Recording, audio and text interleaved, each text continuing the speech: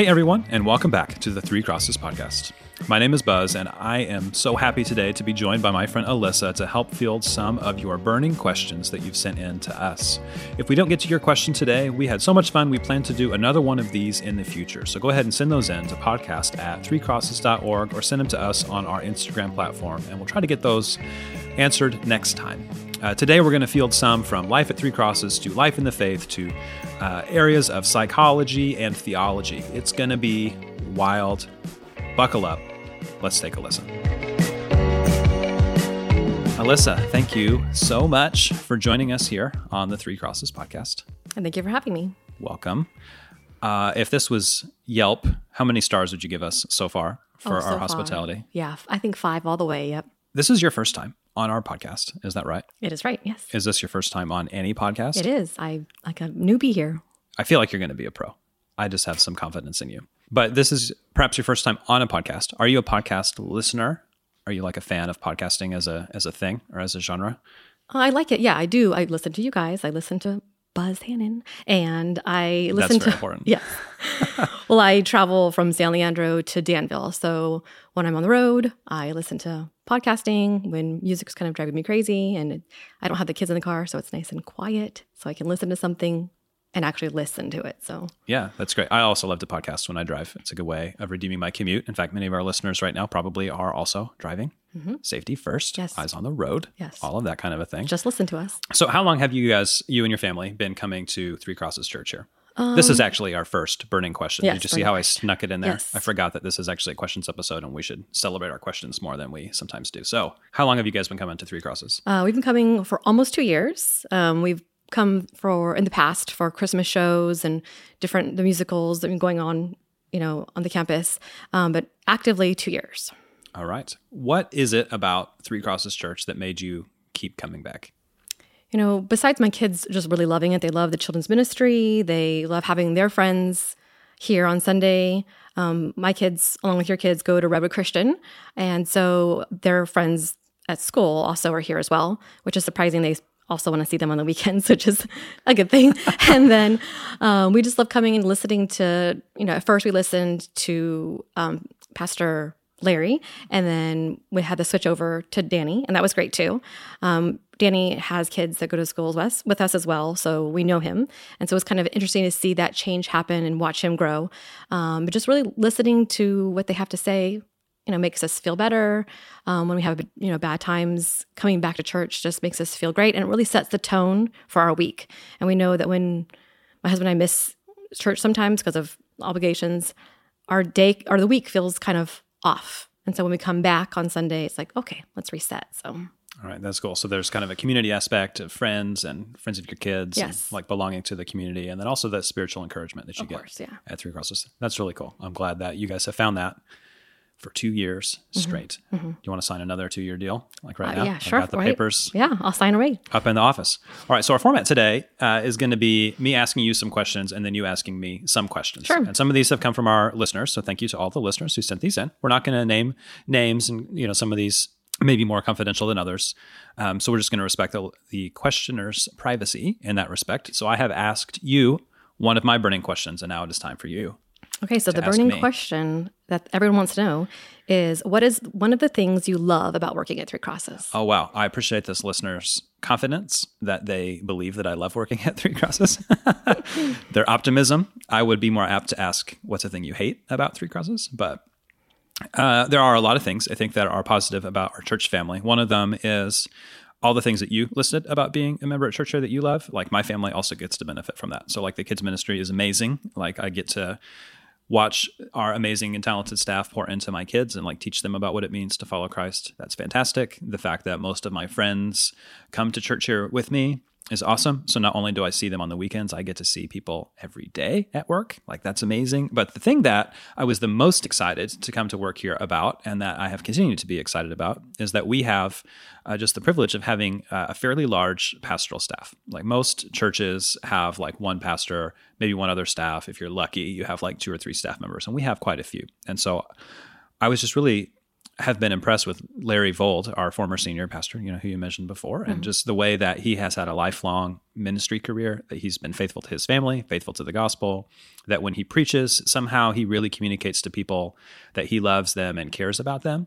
And that's something that I would really like to be like when I'm his age. Like when I grow up, I want to be like Larry, right? Like we all do. And so then to be here at Three Crosses and working and learning from not only Larry, but so many on our staff, like I think that's really awesome. Like I don't know how many people get the privilege of saying like I get to work alongside my mentors.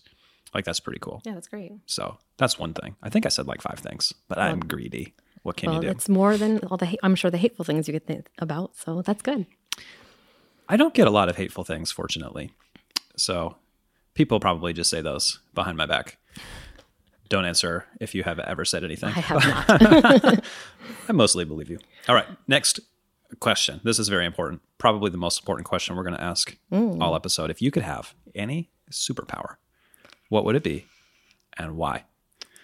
Wow, that is a very burning question. Yes. Well, as I said before, I have 2 kids. One's 10 and one is 7. And we have the same fight every single morning. I'm sure everyone listening probably has a similar fight, and you do too, is getting up and getting ready and getting on with the day. And so my superpower would be just for them to listen to what I say. So that listening is probably the superpower I wish I had.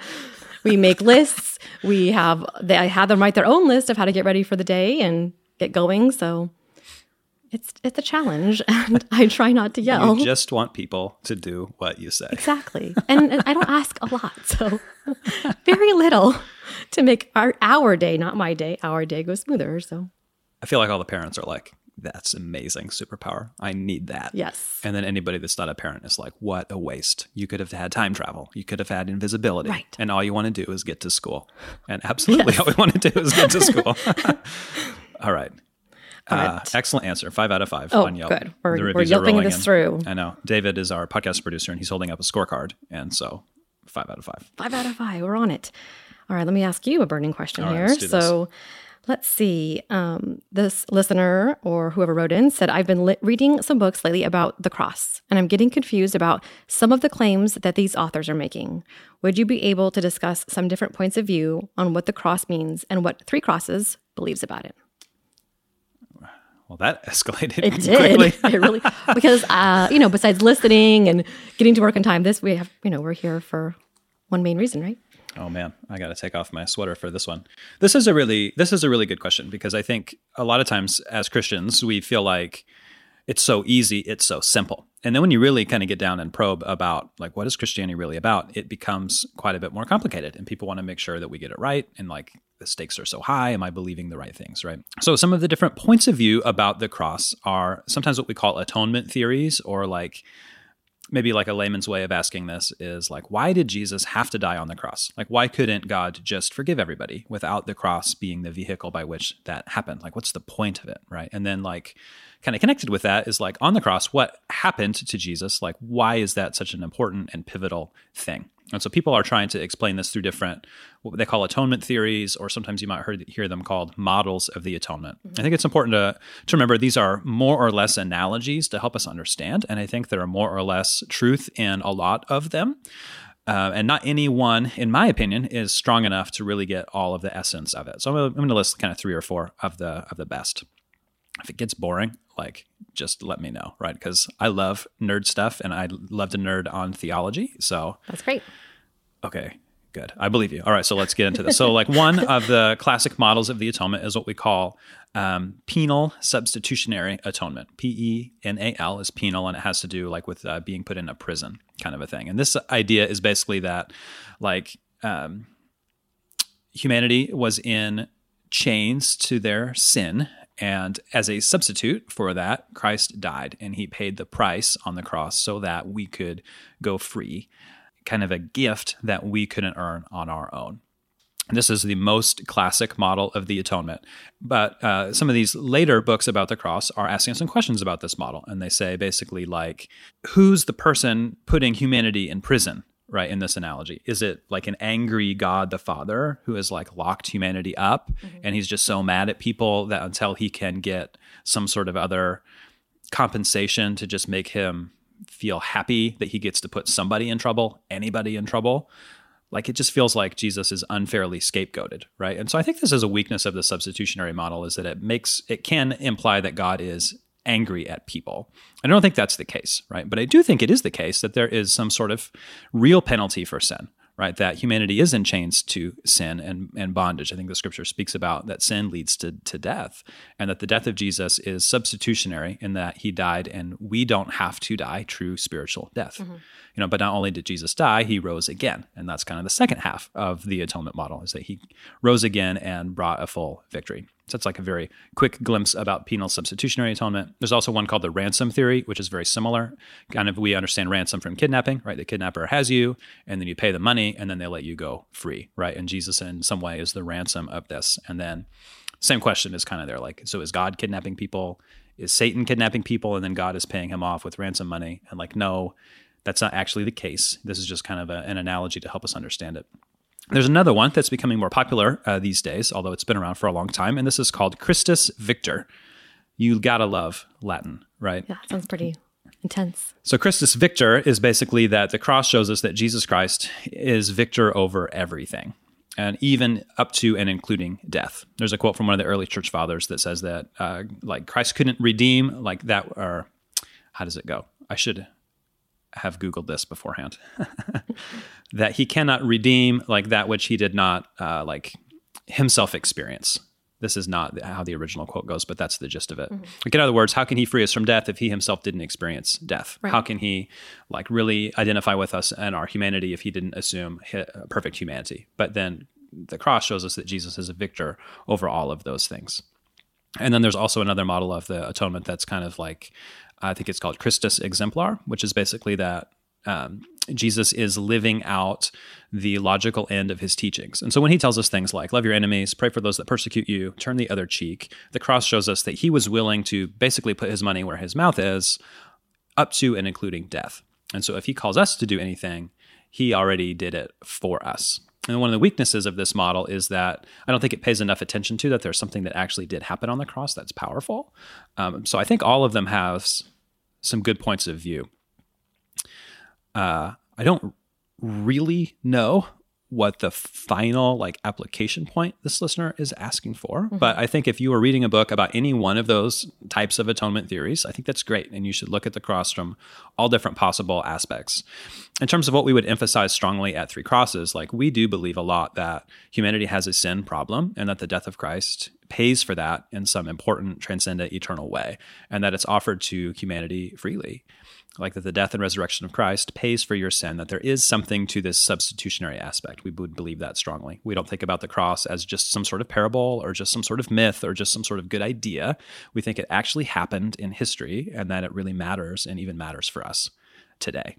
So that's really good news, isn't it? That Jesus pays the price for us. And even if I'm not quite sure exactly how that works or how to explain it quickly LOL on a podcast, I don't know how long I've been talking. And that's okay too, because something so important and fundamental like should require some thought and some thinking. But the short news is Jesus died for you, and that's good news. Hey guys, sorry to interrupt, but this is Buzz. Post-production, reaching back from the future, as if this is Avengers Infinity War, to let you know that I was thinking back about this atonement section we've been talking through, and it's really complicated, and handling it in 5 minutes just isn't enough. And so I want to encourage you that if this is intriguing to you, to don't let me be the final word. In fact, we went back and linked some resources for you in the show notes. And so if you, depending on what you're listening on, you can swipe on our infographic on most phones. It will link you to the show notes. And then I think our website, you should be able to figure it out. You guys know about computers. You know how to click on stuff. Or if you have any questions, always feel free to reach out to us at podcast@threecrosses.org.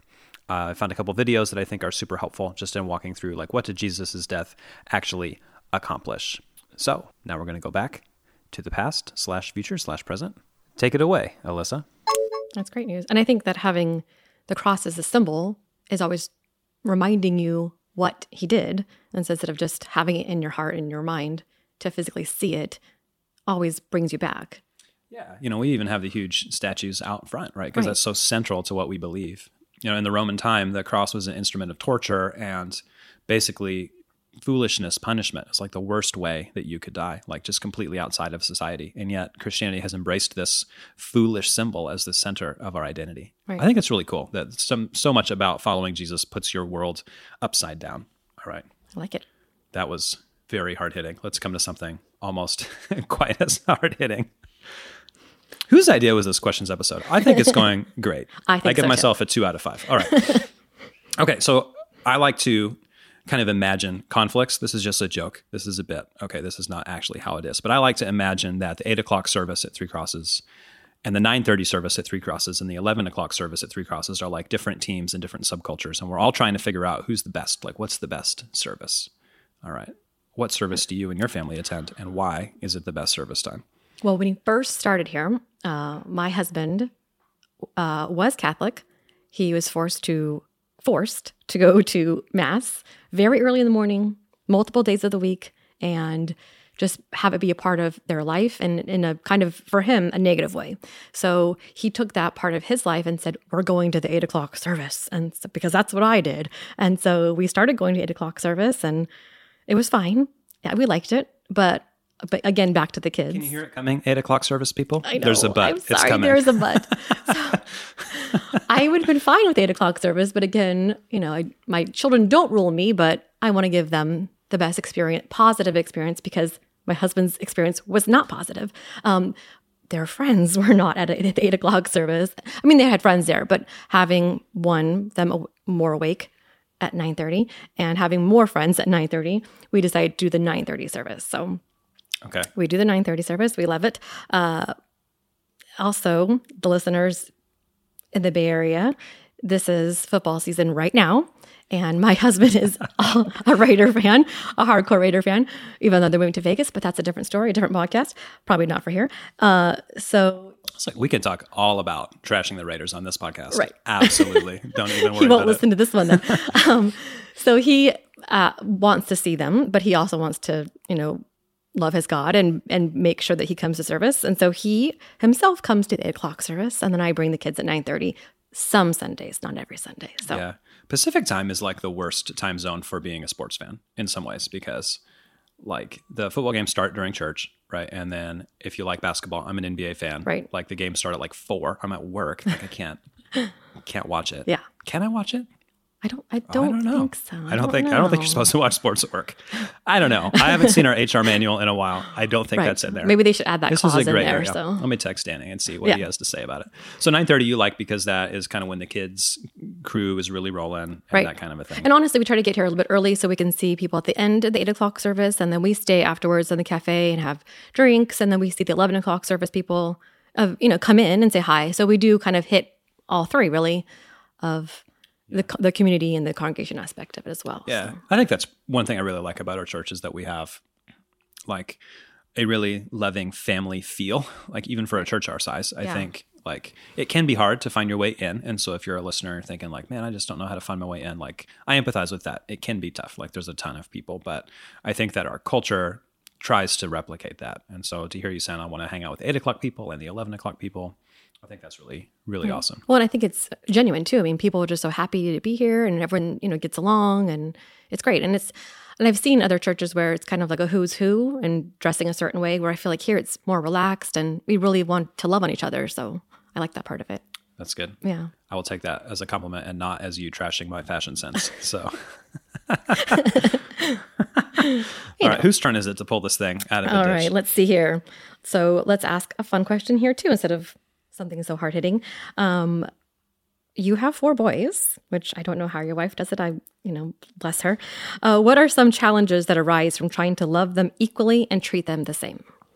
This is a great question. Also, why are you only compassionate for Tara? I also have the boys. You are here at work, and she is homeschooling half of them. So That's true. right now. That's true. So, man, parenting is like super hard, right? And I remember when our oldest was born and all these like well-meaning people who are a little further along in life than I was, they would say like, enjoy it. It goes so fast. Mm-hmm. And you try to like, yeah, probably telling me the truth. And then like 2 weeks later, they're a different human. 6 weeks later, they're so different. 6 months, it's like this, not even the newborn is totally gone. Like were they a figment of my imagination? It's like this new 6-month-old creature. And like life changes so fast. And so we had Roman, our oldest, then we had Levi, our second son.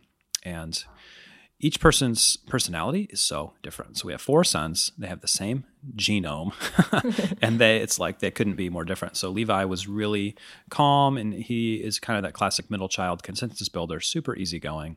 And then we had Asher, our third son. He's also super easy. He was our easiest baby. Parents know easy baby means you eat your food and not throwing a fit, and you also take your naps and you don't wake up. Right. And so like Asher had that on lock. And so then we had our 4th son, and I thought like, man, like, A, why is God doing this to us? B, this is great. I have all the toys. I have all the clothes. Like, I don't need to buy anything, right? Perfect. I know how to change a diaper. I know how to put a baby to sleep. I'm a pro. This is going to be so easy. And Gabriel was so hard. Not to name any names, but his name is Gabriel. And he was so hard. He wouldn't sleep. He wouldn't eat. He'd yell at me all the time. And like right from day one, I remember just thinking like, these are just not the same kids. And you can't treat them the same. No. Like we learned that super early on. And then even with 4 boys, like one of the biggest generational challenges I think that we have is now my son is in middle school and he's 11, and a lot of his friends are, watching certain movies or certain shows. And we are tending to be a little bit more conservative on some of our entertainment than the average. And especially because like in our house, if Roman, my oldest, is going to watch it, then I have to basically let my youngest son watch it as well. So like he wanted to watch Avengers, I think, something. And like in theory, I would probably let Roman watch the Avengers, but I wouldn't let my 4-year-old with those imageries. And so now we have to decide, are we going to split the family, like stuff the kids in the basement and then like let Roman watch the show by himself, like with his dad? Or are we going to have to restrict Roman from doing what he wants to do and then feeling like a little bit left out at school because he doesn't understand some of the stuff his friends are talking about? It's like that was really hard, I think, to try to parent an 11-year-old at the same time as you're parenting a 4-year-old. We didn't give our 11-year-old any sort of digital mechanism until he was probably like 8 was the first time he played iPad, maybe a little bit sooner than that. And Gabe has been on it like since birth. It's like, you don't give up, but you kind of give up, right? You have to self-preserve yourself as well. It's really hard to say like, here's a privilege for your older brother and you can't have it either. And so we try to be fair and we try to treat them equally. And then we also have to remember that their experience is just not the same. And that's a good thing. Like Roman, my oldest, he doesn't have the experience of having any older siblings. Like that's a privilege and a curse, I guess, that he won't ever have. And my third son has older brothers and younger brothers. Like that's a privilege and a curse that some of his other brothers don't get. So each person's situation is just so different. And so when I think like we don't spend as much one-on-one time with my younger sons as we did our older 2, like I think that's okay. Like their family dynamic was different. I think also having that many kids, they don't know any different, right? So this is just their life and this is how they operate. So I don't think they'll ever feel, the younger ones will ever feel without because they felt your love. They just don't know the Avengers movie yet. That's very encouraging. I think we do a pretty good job at keeping the main things like you're saying. But there is some worry, I think, if I'm honest, about like, will my sons grow up and feel like I had enough of mom and dad in my life? And then like, especially working as a pastor at church, like that's often very hard for kids that you have to share your family with so many other people. And that's a great benefit, I think, for them. And then it's also a challenge. And so we try to measure that pretty well. I feel like my spiritual gift is identifying problems. And then I need to find somebody whose spiritual gift is identifying solutions and then like partnering with that person because I just like outlined all the challenges. They did not ask me for solutions. And so I feel like I 5 out of 5 answered that question. All right. One more for you. Sure. Alyssa. As a follower of Jesus, looking back, what do you think is one of the most important ways that decision to follow him has impacted your life in a positive way? Oh, that is a burning question. So I think, of all the teachings, so I grew up Mormon till I was 10. And so I knew Jesus, but there was also like a ... after Jesus. And so having the strict rules with that, we weren't super practicing Mormons, but also having a different aspect of Christianity was a little difficult and different until I got older and realizing, he just loves me, period, not ... And so using that to prepare forward with getting married and having children, it's really just kind of helped me keep that in mind, knowing that he just loves me, period. And that's it. And so having, a positive effect in our life for my husband and I told you kind of a little tiny story, that is that when my husband and I were first married, it was probably 7 months into our marriage. I was 4 months pregnant. He was in a horrific motorcycle accident. Horrific. Oh, man. Yeah. And so he was taken to the hospital. He had shattered his leg. He shattered his wrist. He broke several ribs. He broke all the blood vessels in his eyes because luckily he was wearing his full face helmet, which took the brunt of the crash. And so the doctor said he was going to live, everything would be fine, but he would need multiple surgeries and be in the hospital for a long period of time.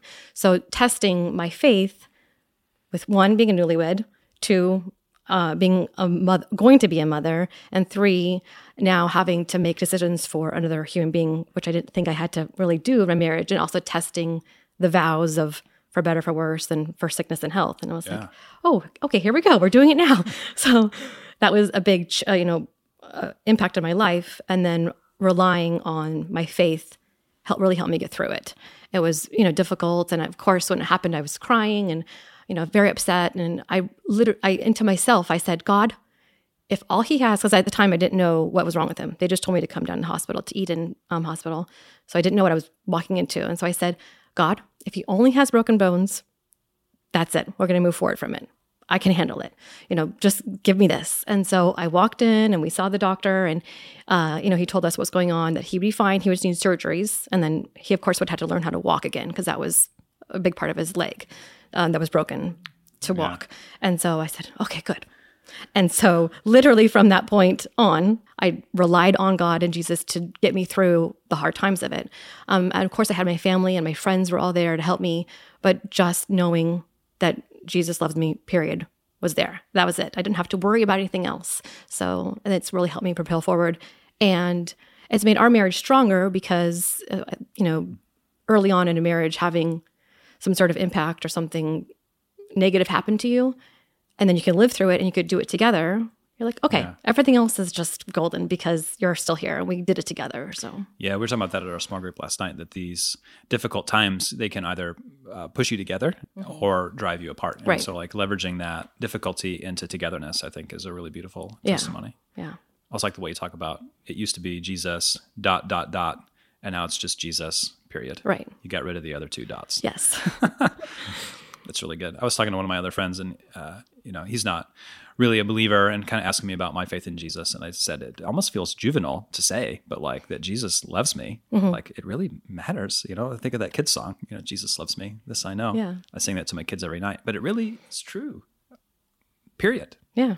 So, well, I think it frees you too, because when you have the naysayers or the negative people in your life that really, is this how you're going to be? It's like, I almost have feel like I have the secret gift and they don't have it. It's like, you just don't know how good it could be if you just let yourself go instead of, overthinking things. You know?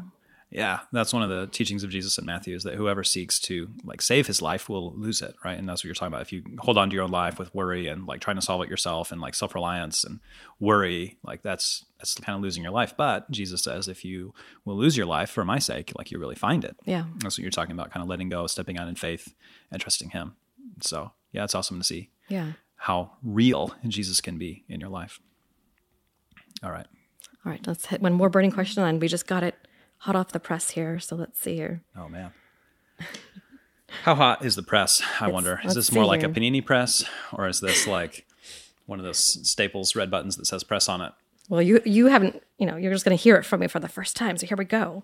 How can I make my quiet times effective? Sometimes it feels like I've had a hard time understanding what the Bible is actually saying. Asking for a friend? Asking for a friend hot off the press. So.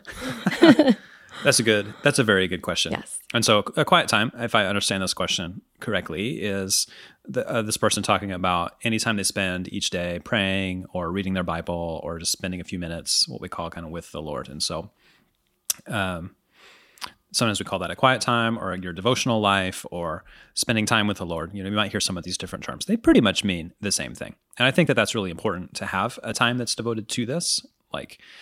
a person's spiritual life, like you can grow from a lot of different things. So like you just told us about growing from a tragedy, for example. That's different than a quiet time, but it's a way that God was really real to you. You can grow from attending church on Sundays and hearing from the messages, and you should, right? And that's a really important way. You can grow from spending time out in nature with the Lord. I think that that's like really important for me and my wife. You can learn by study. You can learn in times of worship. So it's not just a quiet time. I think that's important to note. And it's also true, I think, that for some people, some of those things, this totality of ways you can come close to the Lord are more natural for you. And then there are some which are more difficult for you. My friend Matt, who was a retreat speaker for Young Adults Group a couple years ago, he talks about this in terms of an upstream practice or a downstream practice. So you think about like in a canoe, right? If you swim downstream in your canoe, I don't know why you're swimming in the canoe. You probably need to bail that canoe out at that point, but you're paddling the canoe. Let's get our verb choices going on correctly. Those are what's easy for you. So like for me, study is really easy. Like I love it. I love to read. I love school. And for me, like worship is not my most natural thing. Like if you ever watch me in church, like don't look at me and be like, that guy, I should worship just like him. Like I'm probably just standing there. Right. Like it's just not the most natural way for me to connect with the Lord. Right. I love seeing people have their hands up and just get super into it. I'm the same way. I'm like, I'm just going to stand here. Yeah. I'm listening. I might put my hand up from time to time. Who can say? Now I'm going to be self-conscious every Sunday. Like who's watching Now I'm me? going to come to the 8 o'clock service and see. That's right.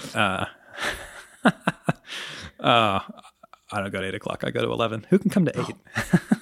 I'll come to 11. Anyway, we're looping it back in. Yes. I feel like because of those reasons, like some of the things are natural for you or not as natural for you. Like a lot of people feel much more guilt in their quiet time than they do like life-giving time with Jesus. And I think that's really kind of sad that this thing that we've made like the center of our Christian faith is fundamentally a negative thing. Like instead of thinking, I can't look forward, or I look forward to this, I can't wait for this, people think like, oh man, I should have been doing better, right? And so I guess my first tip to a person trying to improve their quiet time is like, try to let go of some of the guilt around it. Like there's no cosmic Google sheet where Jesus is tracking your devotion time. It's just not there. Like, so forget it. Yeah.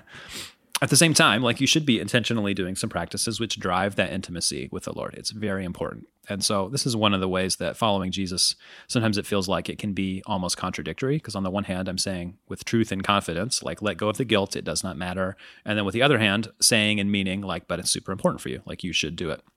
So if instead of looking at it with guilt, you could look at it as like a discipline or a thing that like working out. I do not enjoy exercising, but I know that it's good for me, right? And so I have to do it anyway. Or if you don't really enjoy eating well, like you know that it's good for you, and so you have to do it anyway. And then you kind of find that these healthy practices, you almost get addicted to them. Mm-hmm. Like, I don't know if you've ever eaten healthy. This is like a weird thing to say. I try to eat We're healthy. flying without a net here. But if you've had like really healthy, you've been eating your vegetables, lean meats, just delicious stuff. And then you go to McDonald's, you're like, this isn't even good. Right. Like, I don't even want this. Right. Like, it's not fulfilling. It's gross. Yeah. And so, sorry to McDonald's if you're listening, but I don't like your product, man. Like, raise your game. In the same way, like I think that as you first start your quiet time, it feels more like your first time exercising. Like you're just tired and you're fatigued and you don't even know what's going on. And if you can kind of burst through that like newness of it, you'll find that like it really is life-giving. I think it's probably close to the case that 1 out of about every 5 of your quiet times, you will feel like that was amazing. And 3 out of your 5, you'll feel like that was okay. And 1 out of the 5, you'll be like, that was a waste of time. Like if that's your experience, that's a very normal human experience. And it doesn't mean that God isn't working in your life. Like it's not just about feeling amazing. Like I think that slow and steady kind of lifelong discipline, there's a lot to be said for that. Like how often do you work out and then you look and you were like, wow, I went from my before self to my after self in the space of 1 workout. Like it doesn't work that way. Right. And so quiet time is similar. So I would encourage this person, if you're looking to get better at a quiet time, to also find some accountability and do it with a group of people. We have a great home communities ministry here that can help you kind of align your practices with other people and hear from their insights and provide some like good peer pressure to do the right things. Like doing something fully on your own is really hard, but doing it in concert with some friends, that can really help. So I'd say step out and get into community. And then also, if you can see your quiet time less as learning facts from the Bible and more like just spending time with Jesus, I think that that's a better way to frame it. Yeah. Yeah, we have at Three Crosses also our life transformation seminars. Those are going to be changing a little bit moving into 2020. But one of the things that we hope to teach through these seminars is ways that you can have a personal relationship with Jesus Christ, which means that you follow him even when you're not at church. And so I'd encourage you to get involved in some of those as well. Upcoming. All right. Oh, man, this is not easy. These really are burning. I feel almost like somebody turned on my seat warmer too high and I'm just on the hot seat. All right. Would you like a hot off the press question? Sure. Go right ahead. Okay. I'm hopefully ready for it. So You'll be ready. This is not that deep, but I am not a Bay Area native. I don't think you're a Bay Area native, but you lived here longer than me. I'm a and native, you're from yeah. closer than I am. Yes. But you didn't get born no, right here. not born right here. No. In this church, Castro Valley. No. What is the best Bay Area restaurant that I should go and eat at? Well, there's so many. That's kind of one of the main things we're known for is just being, if you are a foodie, just loving food. So what like style of cuisine or that you like? You're not asking me. I'm asking I'm you. going to, this podcast, I'm going to re-ask you a question because there's so many choices. So it's actually my job to do that. So I love where you're going. I'm not up in here. Several. I feel like Dikembe Mutombo, the old NBA player, he would block your shot and wave his finger like I'm doing, yeah. and the listeners can't see. But yeah, so for you and your family, what's your own favorite? Like our go-to in San Leandro, Castro Valley area. Well, for my husband and I, we like to go to Paradiso. It's in San Leandro. I've been there. That's nice. Like a shameless plug to them. They're great. It's super clean and the food's great. The tablecloths are white, actually. They're white, yeah. So that's why that's like the level of fancy that I get at, that they're not paper. So let's go start there. Do they have the glass top? I don't think they do. Man, I like those for some reason. Yeah. That's real fancy, yeah. Oh gosh. Now like Greater Bay Area. So because I work in Danville, they have a lot of good things over there too. So like a little hole in the wall sushi place that I like is called Sushi Yokohama. It's really good. I'm a quarter Japanese, so I'm very picky about my Asian Japanese food. So there's that. And then, I don't know, sometimes we go to Knudsen, or is it called Knudsen's? In Castro Valley. The K is silent. Yeah. Knudsen's. I think that's right. The Creamery. Yeah, the Creamery. Yeah. We like that because that's just an easy go-to place. So I've been there too, but I haven't been to Sushi Yokohama, so I'm going to make a visit there. I remember we went to Knudsen's when my sister and her family visited. They live in Kansas, which is where I was born and raised, and they came to visit the Bay. And for some reason, my mom was like, you have to go to Knudsen's Creamery. I didn't even know my mom had ever been to Knudsen's Creamery. She also lives in Kansas. It's very strange. And I've never felt more like in tandem with my sister because we were sitting there in those booths, and then they have the ice cream counter way behind you, and then they bring you a menu of ice cream. And then you can also go get a free sample if you want. And so I said to my sister, you can go get a sample. And she said the most beautiful thing anybody has ever said. She says, that feels like a lot of work. I think I'm just going to order the ice cream. Who doesn't want a free sample of ice cream? I don't either. I was like, I get it. I've seen ice cream before. I know how this works. I can just order the one that I like. All right. Let's maybe do one more? Just one more. Sure. Okay. And then if we have time for a bonus one, we'll have time for a bonus one. Oh, bonus one. Okay. So here's another question for you. Three Crosses Sunday community groups seem to be centered around demographics rather than around a particular type of content. Why is this the case? And has there been any thought given to changing it? Wow. Again, thank you, You're very questioner, welcome. for thinking that thought has gone into really literally anything we do around here. I have a lot of sayings that I would like to one day be famous for. Maybe posthumously. Maybe that's the best type of fame. I don't know. So one of my questions or things that I like to say is behind every question is the question somebody really wants to ask, right? I felt that a couple of times here. What is this person really driving at? I think I used this as a sermon illustration last time because if a person says hey, what are you doing later? They don't actually care, right? They want to know, are you free to do what I want you to do later? Right. Hey, are you busy? Hey, you got a minute? Oh man, those are looming questions that have a question hiding behind them. And then the second thing, which is more applicable in this case, is that history is the answer for everything, right? So if you want to know why are things the way that they are, well, let's look at the history of a thing. So I really like history and I believe in history. And one of our big strengths at Three Crosses that we have is a legacy of faithfulness, like the church being founded in the 1920s. And we did that documentary last summer, which was our last spring, I guess. really cool. Like looking back at the history of our church and then standing on the shoulders of like these people that have gone before us. Like, I think it's so cool to be here. Like this church building that we have, like from the 70s, like faithful people here at the church, like have handed this down to us. I think that's really cool. And our community style is kind of also a legacy of our history, I think. And in one sense, like it comes from an origin of student ministries that we at Three Crosses, we really value students and kids, and that we feel like that's important to train them in the gospel and reach out to people at this age where they're still kind of making decisions about who they are and what they want to be, and especially kids who maybe don't have a great family life, being a family for them. Like we really care about kids and students. We both said how much we love our kids ministry, and so those are just kind of done by age. That's how the student life works. Right. You do kids, you do junior high, you do high school, you do college. And then it was kind of like, well, what's after college, right? So let's make a group. And back in the day, they called this Sunday school. This is kind of a term that's gone away a little bit, but it used to be a really positive thing. I think nowadays people already just think of Sunday school as something boring. But in the 60s, it was hip. It was swell. It was, I don't know what they called it. I have to text Pastor Butch. So then you have like the post-college Sunday school group, and then they just kind of kept getting older. Like that's how time works chronologically, And then it was like, well, we don't have any groups for our young marrieds anymore. So then like that group kept going on, and then they made a group kind of younger, and then kind of started that one sailing. Pastor Danny sometimes like describes this as the Pirates of the Caribbean ride at Disney. Like the train just goes and then you get on the people behind and you keep on going.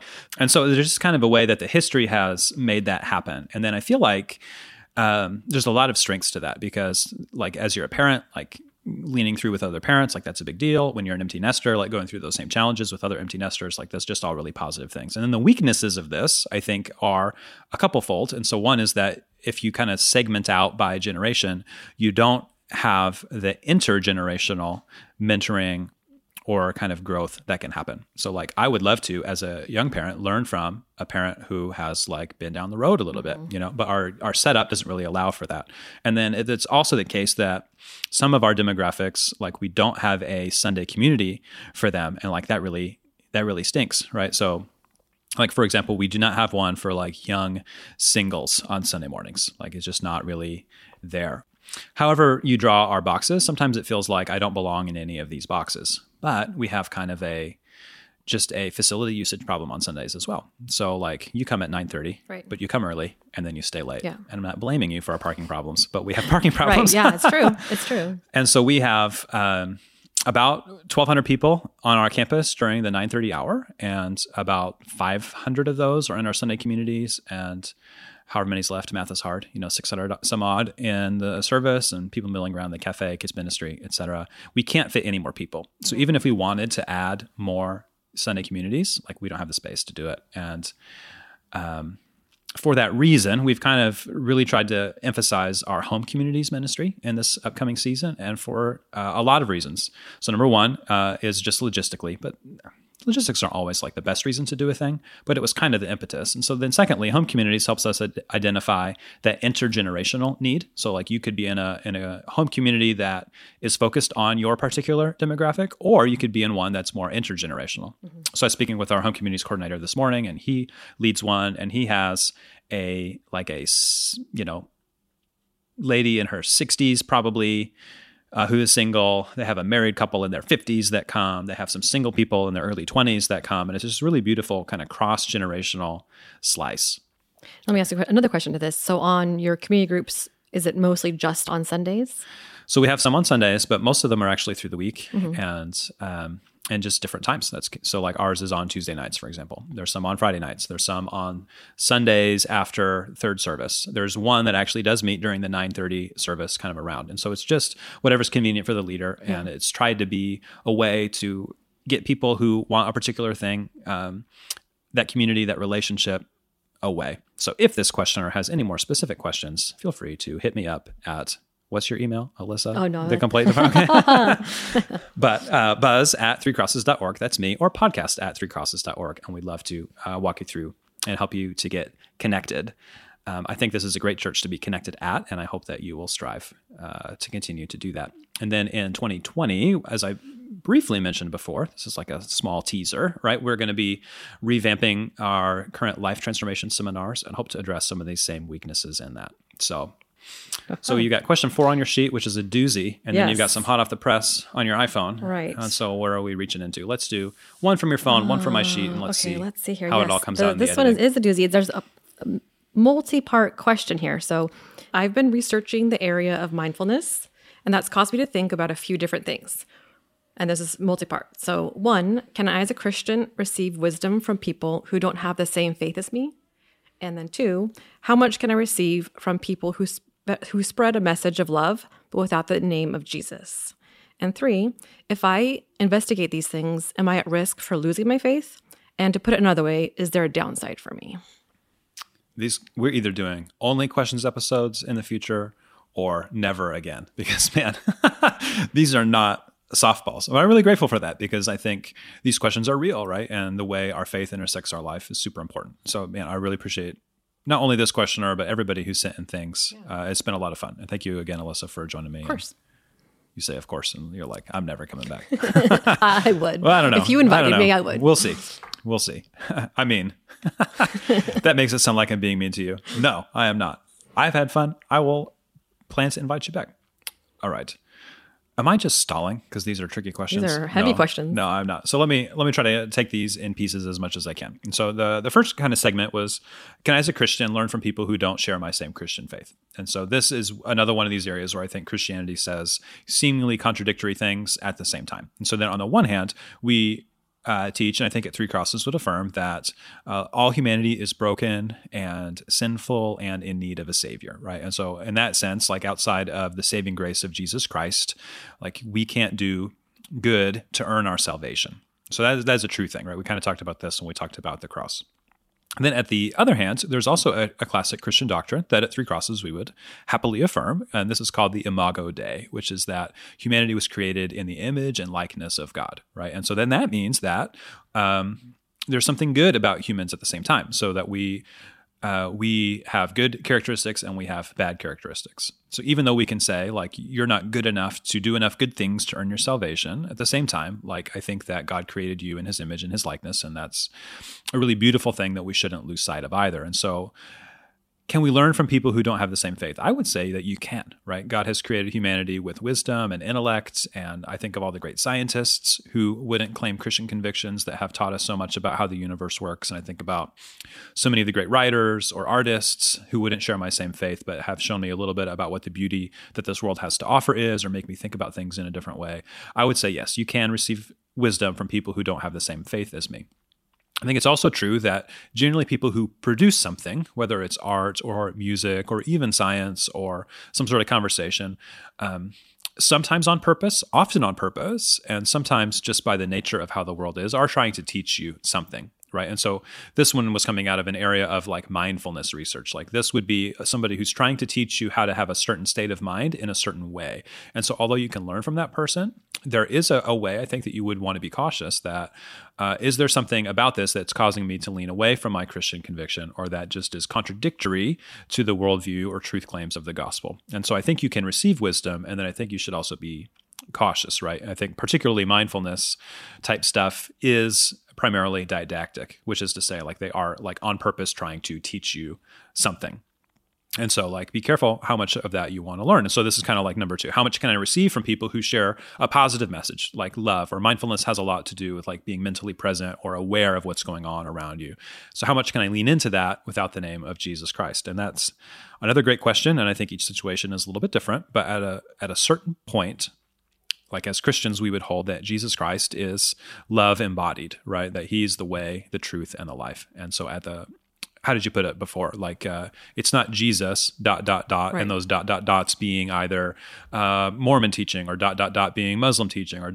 being even a central ethic of love, or kind of just be nice to everybody. Like whatever those ... dots are, those need to be moved on down the road in light of just Jesus, period, right? And so a message of love is a good message, right? We want as much love as possible in the world. Like, absolutely, right? Jesus says this is the greatest commandment. Love the Lord your God and love your neighbor as yourself. And so the more even a non-Christian can love their neighbor as themselves, like that's a good thing for sure.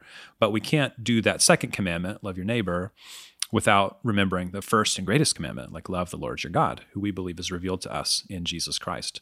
So in that same way, like, I think sometimes about like, I don't know when this episode's going to air, but as we're recording it is when all the fires and power outages are going on, right? And so like absolutely people who are caring for their neighbor, bringing food, checking on their elderly neighbor, like that's amazing. Like that's love that we want to see shown in our world, loving your neighbor as yourself, giving funds, spending time to go up and doing fire relief. And you can do that with or without Christian conviction. Like those are both really good, loving things that you should do, right? And then as Christians, we feel like we have an extra responsibility because we have the mandate of Jesus Christ, who modeled that love for us, even up to and including dying on the cross, like we talked about before. And we believe that people's physical needs are a window into their spiritual need, that I can fill you for a day and help you get some housing, but what about your eternal life with our Savior? Like we almost have like a second level of conviction. And sometimes Christians have leaned so much into that second level that we forgot about the first level. And then our world looks around and is like, you Christians don't even care about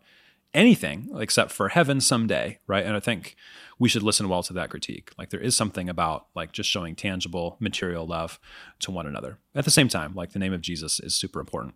I know it's kind of a non-answer, but each situation is different. Like, can I partner with somebody who's doing fire relief? Like, great. You know, how much mindfulness can I receive from this particular teacher? Like, I don't know. Like you have to rely on the Holy Spirit to show you kind of the truth and the error. So this is kind of number 3, right? If I lean in and look at and investigate these things, am I at risk of losing my faith? Or is there a downside for me for like looking at teachings that are outside of just like kind of a straight Christian teaching lane, so to speak? And I think that's different for each person. You know, it's there's some level of spiritual maturity and then there's some level of your own propensity. So for example, if a person has a family history of alcohol abuse, right? Like that person should be aware of those things. And as they make decisions for themselves surrounding alcohol, they should take that into account. It doesn't mean that that's everybody else's Christian decision regarding alcohol use, right? Or if you have a certain propensity to be like filled with doubt as you look at philosophical questions, like maybe that's time to lean into some solid Christian teaching, right? If that's not your particular propensity to be filled with doubt, you might be a little bit more safe investigating some of these things. I'd give you some of the same advice that I gave our quiet time person, is to investigate these in community. So like don't strike out on your own and try to sort it out on your own. Like these mindfulness teachers on YouTube, like who knows where they got their stuff, right? Or if it's a PhD in neuroscience, like they might raise some questions that you don't have a ready answer to.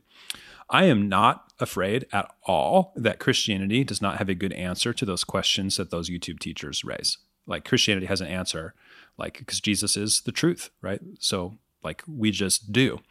But the idea that you can find the answer on your own in the moment maybe is a different thing. So like it's okay to take some time. It's okay to process through things. And it's okay to say, like, this is maybe not a good season for me to investigate. I'll come back to this later.